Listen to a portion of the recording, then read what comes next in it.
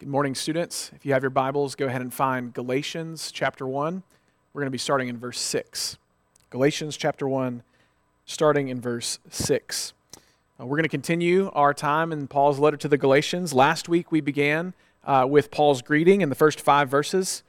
He identified himself as a true apostle and highlighted the glory of the gospel of Jesus Christ. That's what this whole letter is about, is the gospel of freedom that frees us from our sin and frees us to Christ.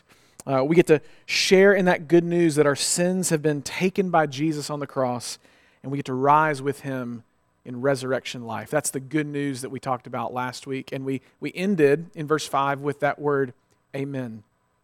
The idea is that we agree, that we believe that these things are true. So we started last week where we always need to start with the good news of the gospel of Jesus Christ and whether or not we believe these things to be true, whether they're true for us in our own hearts and minds. So today we continue in Paul's letter by moving from the greeting to the churches of Galatia to his main problem. And the main problem that Paul has with these churches is that they're giving up the gospel. It's not just that they're following false teaching, they're actually giving up the foundation on which everything else is built. The Judaizers, or Jewish Christian teachers, the ones we met last week, these false teachers, they had come into the churches telling them that they must become Jews before they can be real followers of Jesus. So these churches, these Gentile believers, have to become circumcised, they have to follow the law of Moses, they have to do all of these things as steps to get to where they can be real Christians. And so Paul had to step in with this letter to set the record straight. So what we're going to see today is that there really is no other gospel, right? If you add or take away from the true gospel of Jesus Christ, you have something completely different. You have something that will not save, that will not bring healing, that will not bring life to you. There may be religions and people and movements who claim to have good news for us, but ultimately there is only one true gospel. And so, like we said, any addition or subtraction to Jesus dying and rising for sinners, applying salvation by grace alone, through faith alone, it may sound good if there are additions or subtractions, but it is not biblical, and it's not really real. It's a false gospel. So let's start by reading our text this morning, Galatians chapter 1, verses 6 through 10. Paul writes, I am astonished that you are so quickly deserting Him who called you in the grace of Christ and are turning to a different gospel. Not that there is another one, but there are some who trouble you and want to distort the gospel of Christ. But even if we or an angel from heaven should preach to you a gospel contrary to the one we preach to you, let him be accursed. As we've said before, so now I say again, if anyone is preaching to you a gospel contrary to the one you received, let him be accursed. For am I now seeking the approval of man or of God? Or am I trying to please man? If I were still trying to please man, I would not be a servant of Christ. Let's pray before we go any further. Oh God in heaven, we love you because you loved us first. We worship you as a response to the glory that is only due to you and you alone. God, you are altogether wonderful. You're glorious and gracious, compassionate and kind, and you have offered to us, each one of us, the free gift of salvation through Christ. And Lord, today as we study your word and learn about these false gospels and how we, with our sinful hearts, still tend to deviate away from the truth of your word, God, I pray that your Spirit would transform us and grow us and move us more and more into the image of Jesus.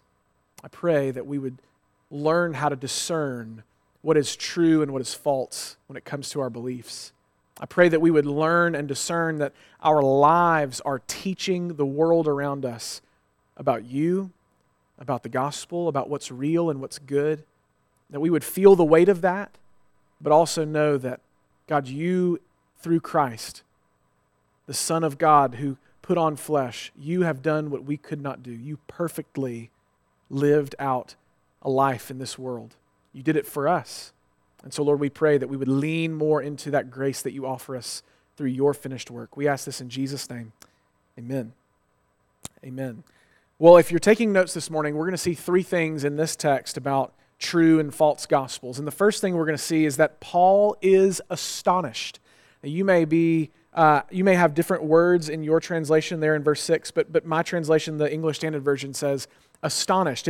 He's shocked He's shocked. If you read Paul's other letters, right? If you look through the New Testament and you read things like 1 Corinthians or Philippians or Ephesians or other letters written by Paul, you would expect to see a section of thanksgiving or encouragement right after that greeting. So if you look at Paul's letters, normally what happens is he gives a greeting and then he gives a section of thanksgiving or encouragement where he talks about how he prays for that church or prays for those people. You would expect to see that right here in verse 6, but you don't see that, right? It's striking then that instead of gratitude and encouragement, we find shock. Paul is astonished, right? He's taken aback. He's caught off guard. He's surprised that the churches of Galatia would deviate from the message that he brought to them about Jesus. Now, why is he astonished? Well, it says here in verse 6, we'll work our way backwards. So it says, let's just read it again. I'm astonished that you are so quickly deserting him who called you in the grace of Christ and are turning to a different gospel. So ultimately, he's astonished because the Galatian Christians are turning to a different gospel, right? It's not what he taught them about who Jesus is. It's something completely different. And that word different there in verse 6 is not like, can I have a cup of coffee? Can I have another cup of coffee or a different cup of coffee, right? It's not a difference of the same kind of things. It's a completely different thing, like cup of coffee, scuba gear, like completely different. And so Paul is astonished that the churches in Galatia would go from the true gospel to something completely different. Second, Paul is astonished because they were going to a different gospel and therefore turning away from God himself. Notice it says, you're deserting him who called you in the grace of Christ. So it's not just that you're turning to a false gospel, Galatian Christians, you're turning away from the God who called you to be his own. So they're turning to a false gospel, they're deserting God, and third, they are doing it quickly. Right? This isn't a slow move for the churches in Galatia. This is a quick shift. That's why he says, I'm astonished. You are so quickly deserting him who called you in the grace of Christ. And that word deserting was used in military scenarios to talk about soldiers defecting from one army to another. So when you read this, think about a person switching sides in a war. It's not just like, I'm doing one thing over here, but now I'm going to do something different. It's, I'm on this side of the war, and now I'm turning to be on this side of the war. Those who were my allies are now my enemies. So think about deserting here as deserting a home country to defect to the enemy. This isn't merely wandering away from one place to another place. It's treachery. It's treason. It's what the scriptures and what Christianity throughout history has called apostasy, literally moving away, apostatizing from the faith. So if you're remembering the book of Exodus, you're remembering our long journey through those 40 chapters, you remember in Exodus chapter 32, this huge story of Israel and the golden calf. This verse should remind you of that golden calf story. The people of Israel were following Yahweh, they were following Moses. Moses goes up on the mountain, and then quickly they start to worship and long after false gods. They start to worship after things that were not kind of like Yahweh, but were completely different. They completely deserted the covenant. This is serious, right? Paul is out here with a huge warning sign to the Galatians, yelling for them to stop, to turn around, and to come back to the gospel that he brought to them, the gospel of Jesus Christ, right? God, through the preaching of Paul, had called them to the grace of Christ. And that's what it says here in verse 6. Him who called you in the grace of Christ. This is the sovereign work of God to change them from the inside out. So many people hear the gospel, right? An evangelist could go and proclaim the good news of the gospel, and people hear the gospel, but only those whom God has called beforehand from the foundations of the world are called. Right? It's one thing to hear the gospel. It's another thing to respond in faith. And that's what Paul is saying here. He's saying, churches, you responded in faith. You were called by God to believe this. You've been changed from the inside out, and now you're trying to turn away. You're deserting him? How could you do this? The Spirit effectively brought them into the fold of God. They were walking miracles. and now they're being led away by these false teachers. Their salvation did not make them immune to false beliefs and heresy. So make no mistake, student, that this is important for us to remember, right? Our salvation does not make us immune to false beliefs. If the churches here, these groups of believers in Galatia, can be led astray by a false gospel, then so can you, and so can I.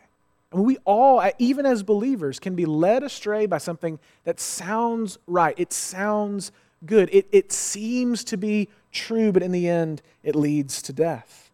We have to know that we are walking in the ways of Jesus according to His Word, not just according to some popular teacher. So this doesn't mean that you can't trust teachers, right? It doesn't mean that you shouldn't trust me or you shouldn't trust Brother Al when he preaches every Sunday. You should trust your leaders. You should trust your pastors. But why? You should trust them because they are preaching the Word of God. They're teaching from the Scriptures.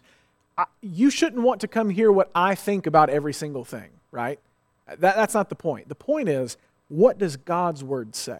And what does God's Word teach us about who He is, what the gospel is like, how we ought to live as Christians in this world? So not only that, not only are we not immune to being led astray by false gospels, we're actually prone to believe them, right? Like, you and I need to admit that our flesh and our desires from ever since we were born have been away from God, right? We were born in iniquity, right? In iniquity, my mother conceived me. That's what David says. So ever since we were born, the natural response of our sinful, wicked hearts is to live and to long for and to believe in things that aren't true. We're prone to believe false gospel. That's why we sing the song, Come Thou Fount, with that last verse that says, prone to wander, Lord, I feel it, prone to leave the God I love. You see the tension there? This is the God that I love, and yet I'm prone to leave Him because of the sin in my life, because I'm still a creature broken by sin. So we are new creations in Christ, but we still live at war with our flesh, the world, and the devil, who are all trying to bring us away from the truth. So we need to admit, you and me today, right now, we need to admit that we're fragile. We need to admit that as young believers, which is all of us, younger believers, we are prone to believe false gospels. We're prone to wander away. We need the eyes and the ears and the hearts of others around us to love us enough to keep us close to Jesus. Like, even when it's hard, we need people around us to come alongside us and to press us closer in to the cross. We need more mature believers in our lives who are able to sniff out false teaching and protect us from making a shipwreck of our faith. We need the Spirit of God to empower us and open our eyes to behold God's truth. We need more of the gospel, that we cannot do it, but someone has done it for us. And that's exactly why Paul is writing this letter, and it's exactly why Paul is so astonished that they're turning away from it, from the gospel. He continues that point in verse 7, saying that there are some that trouble you and want to distort the gospel of Christ. But notice what he says at the very beginning. He says, not that there is another gospel, not that there is another one, right? So Paul is saying, look, let me just set the record straight. There is only one gospel. There's only one good news from God, and that's Jesus Christ crucified, buried, and resurrected. There's no other gospel. But you may think that there is because of these false teachers. So what does that mean about, how do we translate that to our own day, right? Our culture loves plurality and it loves inclusivism. So plurality is just the idea that you can believe one thing and I can believe one thing and it's okay. Like, we can both be right. So there's more than one way, right? We think about this with religion. We think about this with politics. We think about this with a lot of different things. We're pluralists as a culture. But we're also inclusivists, right? So what you believe about who God is and what I believe about who God is and what this person believes about who God is can all not necessarily be okay. They can be right? That we all are actually pretty close to what's true, pretty close to what's right. And so we can all be included into being right, being seen as being okay. We love to say that everyone has their own way, that all can be brought into harmony, that we can get along with different worldviews and beliefs. And in one sense, listen, in one sense, that's totally true, right? Surely you and I can get along with a Mormon or a Muslim or an atheist. We actually have a good, healthy relationship. We can work together. We can study together, right? But getting along is not the same as believing that they're right. And so Paul reminds the church here that there is only one gospel. It's the gospel that we find in the Old and New Testaments. It's the Son of God, crucified for sinners and raised for their justification. It's salvation by grace alone, through faith alone, in Christ Jesus alone. Christianity is not inclusive, it is exclusive. There's only one way, right? Jesus says, I am the way, the truth, and the life. No one comes to the Father except through me. Christianity is exclusive, but it is also open to any who would believe. All may come to freely find grace, but they only come to the Father through the work of the Son by the calling of the Holy Spirit. That's the only way that they come. So notice in verse 7 where this dangerous false gospel is growing. It's not a false teaching out in the world, it's a false teaching in the church, right? So the Galatian Christians are struggling with not the teachings of the world being brought in, but the teachings from within distorting and perverting the gospel. Phil Ryken says it like this. He says, the church's greatest danger is not the anti-gospel outside the church, it's the counterfeit gospel inside the church. Students, what that means for you and me is that much of the doctrine that the Judaizers were teaching was probably really good, right? Like if we listen to a couple of the sermons from the Judaizers, we may never notice that what they believe is false. We may hear great things like Jesus Christ is the Messiah. Jesus Christ died on the cross for sinners. Jesus Christ rose again from the dead for you and for me. And if we hear those kinds of things, we may think, oh man, Jesus is awesome. I want to believe what these guys believe. And we will follow them into false teaching because they knew some things that were good, but other things were foundationally broken.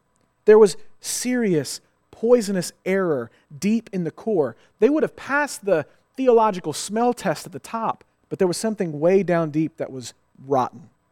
So when you and I are flippant or ambivalent or we don't care about being clear about what it is that we believe, honestly, it may not really be noticeable for a while. Like you may not care what your doctrine is about the Holy Spirit, or you may not really care what your doctrine is about who Jesus is as fully God and fully man. You may not really care about what happens at the end of days, with the end of all things, with the heaven and hell, the eternity that awaits us. You may not care. And you may think, well, I just believe whatever I kind of want to believe. I'll find somebody that's saying something that seems kind of right and I'll just follow after that. Your false beliefs may not be noticeable for a while. And the false beliefs of false teachers may not be noticeable for a while. But the damage that will come will be catastrophic.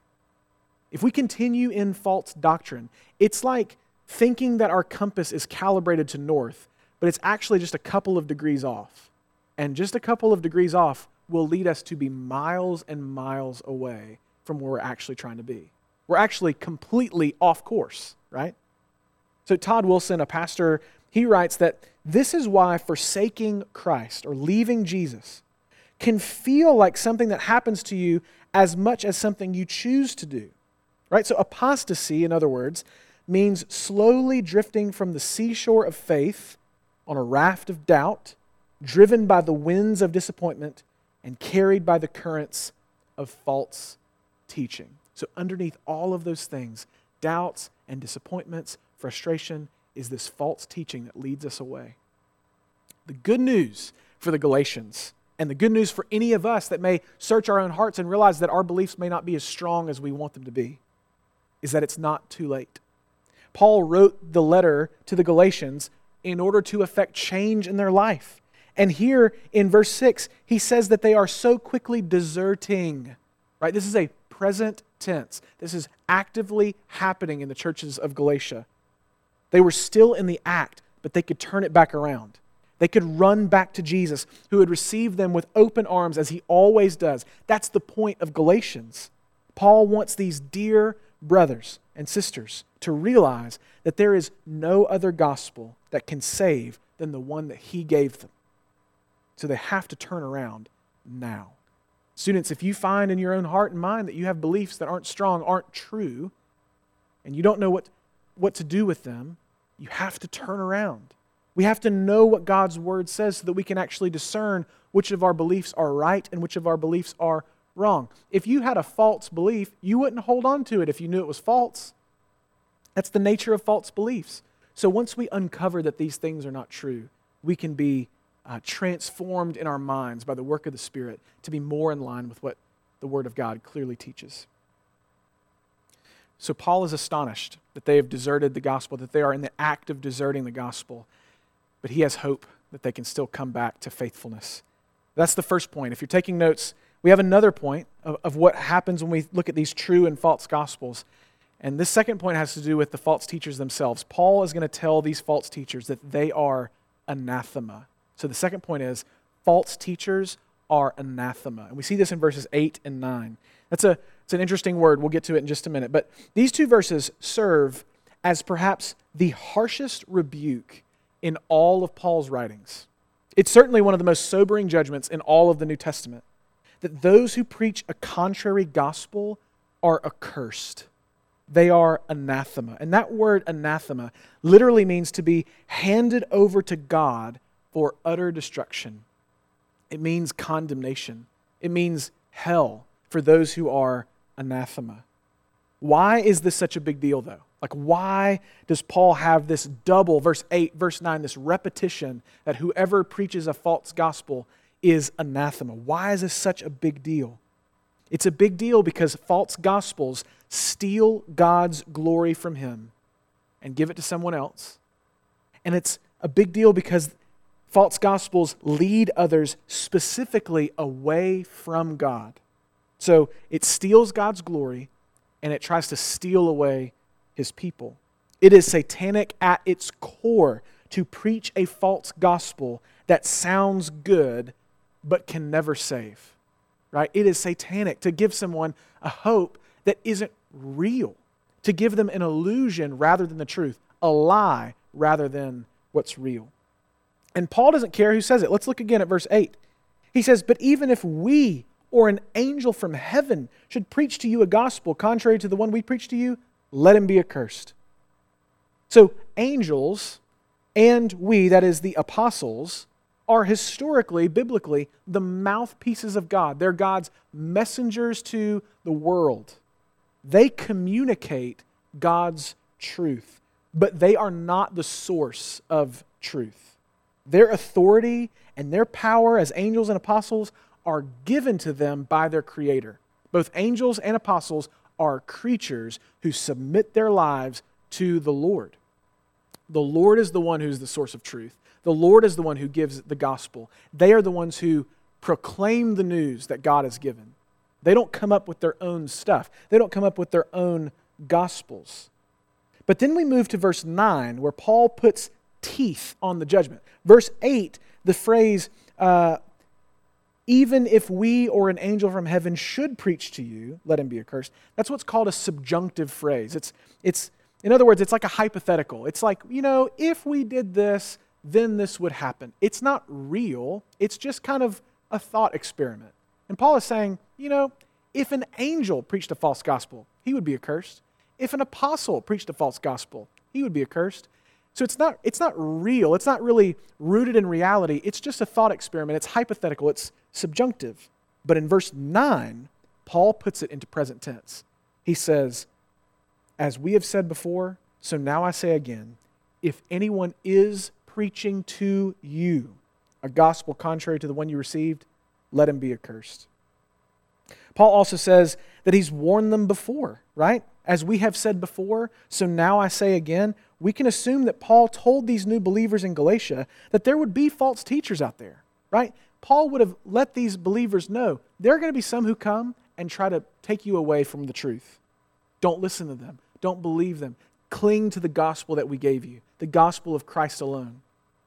Teachers and philosophers in this culture were well renowned. And so he knew that there may have been false teachers out there promoting freedom, promoting life, promoting hope. But Paul warns them another time here in Galatians 1, chapter 1, verse 9. Whoever is preaching a false gospel will face God's wrath.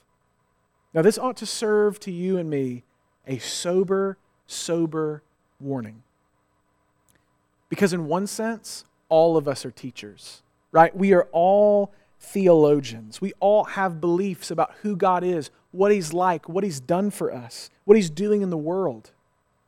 We're all communicating truths about who God is, who we are, and what the gospel really means both with our words and with our actions. So what are we teaching? If you think about your own life, what kind of gospel are you proclaiming with your life? What kind of gospel are you proclaiming with your words? Would it line up with Scripture? Or would it be a different gospel? Do we say that we love our neighbor as ourselves, but then treat those who look different from us as inferior? That's a false gospel. And we'll see an example in a few weeks when Paul confronts Peter to his face for his actions between Jews and Gentiles. But it's clear enough for us to see right now, right? I mean, insert whatever qualifier you want. This person doesn't make as much money as my family does, or this person has a better or worse presence on social media than me, or this person goes to a different school than I do, or has a different skin color than me, or they were mean to me before. I mean, whatever you want to put in, you can put in. If you don't love your neighbor as yourself, we're not communicating the truth of the gospel to the world. We show the world what we believe about God when we live our lives. Like when they look at our lives, they see what we believe, especially as it pertains to how we treat one another. In other words, people can get a pretty good sense of how much you love God based on how much you love your neighbor. Right? This is not like two completely different concepts that Jesus gives. He says the greatest commandment is to love God, and the second is like it, to love your neighbor as yourself. Right? So when I love my neighbor well, it shows that I love God. If I love God well, it's going to fuel my love for my neighbor. And we know that in our culture, in our day, over the last couple of days and weeks, there's been stories in the news that have shown us very clearly that we struggle with loving our neighbor well. There are times where we downright just get it flat wrong, and we actually hate our neighbor. We do harm to our neighbor. This should cause us to grieve, that image bearers would be treated with anything other than the love that God demands for them as somebody who's made in His image. As Christians, as followers of Jesus, the world around us is watching. The world around us is listening. The world around us is noticing how we love our neighbors, how we love one another. And underneath that living, right, underneath how it is that we live, fueling our actions is both our thoughts and our desires, our minds and our hearts.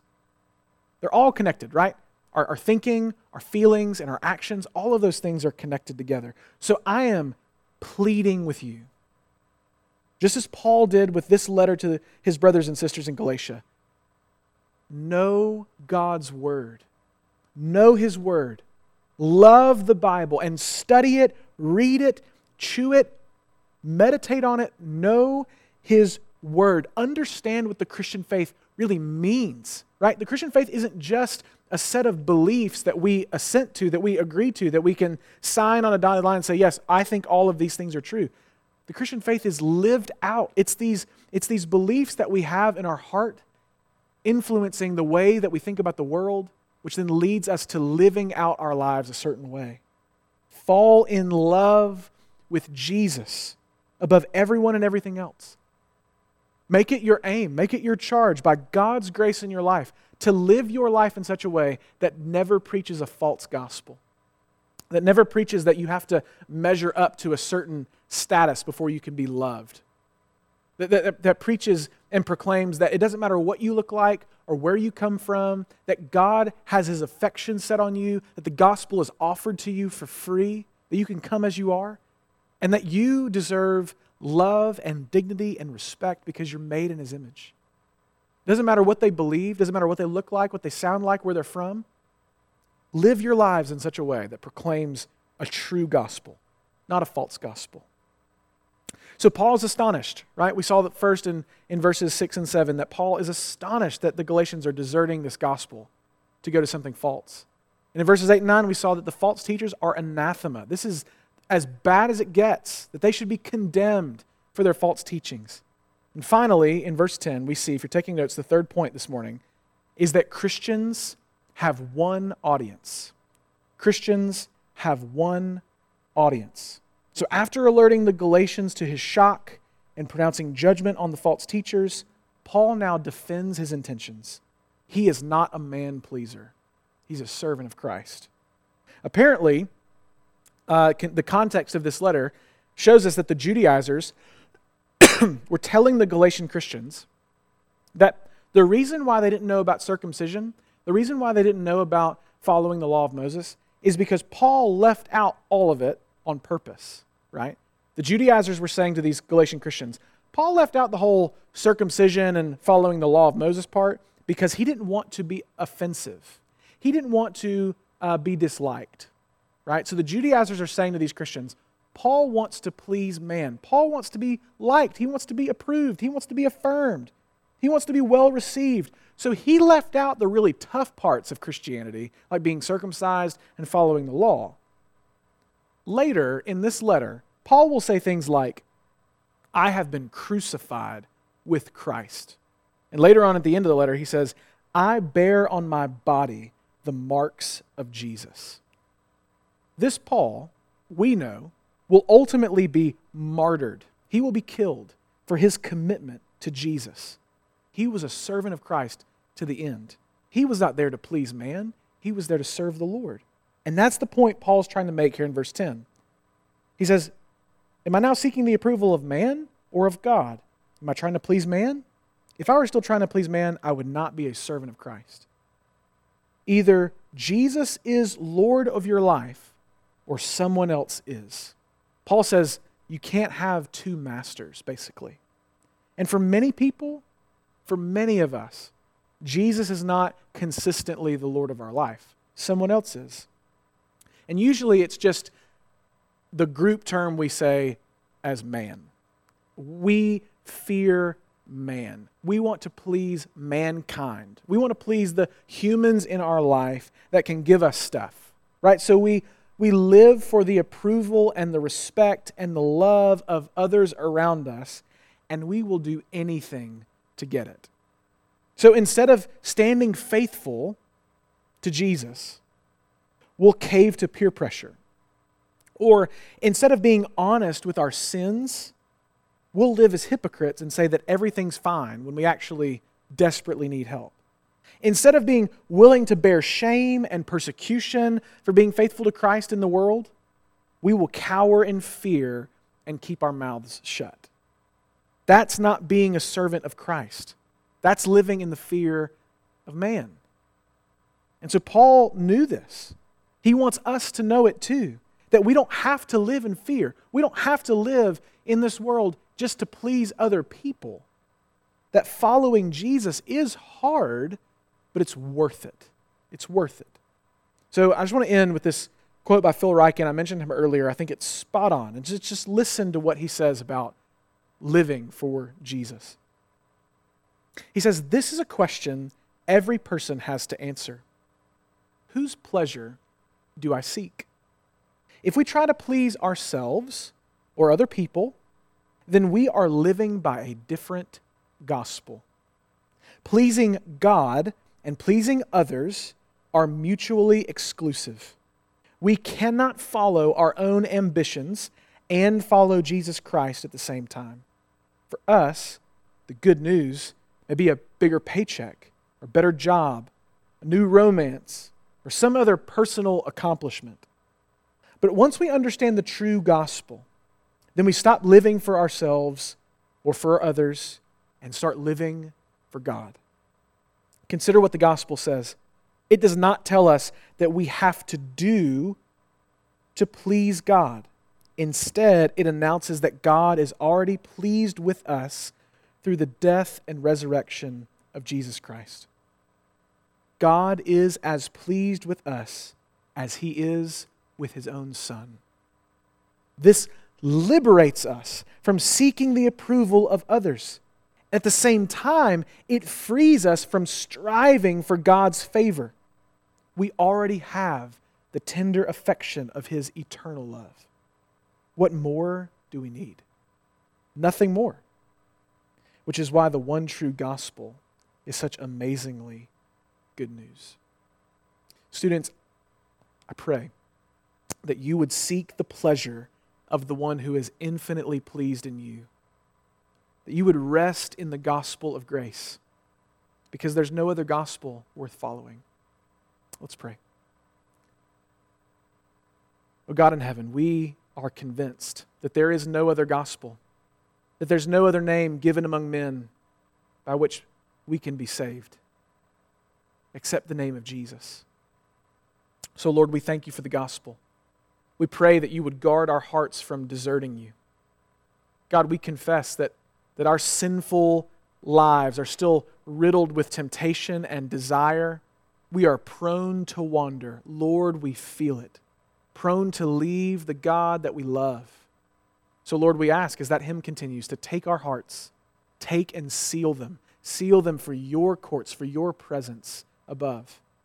Lord, we long to be with you in harmony, in eternity, in heaven.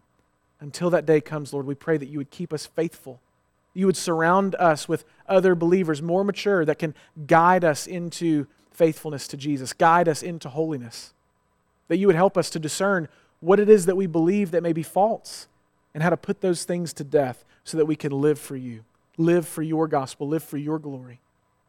Lord, I pray that in all of this, we would rest, knowing that we don't have to work to earn your love. You already give it to us in abundance and freely through Christ. So Lord, I pray that we would leave this place, that we would leave this time challenged and encouraged, thankful, and ready to respond in worship. We ask all this in Christ's name. Amen.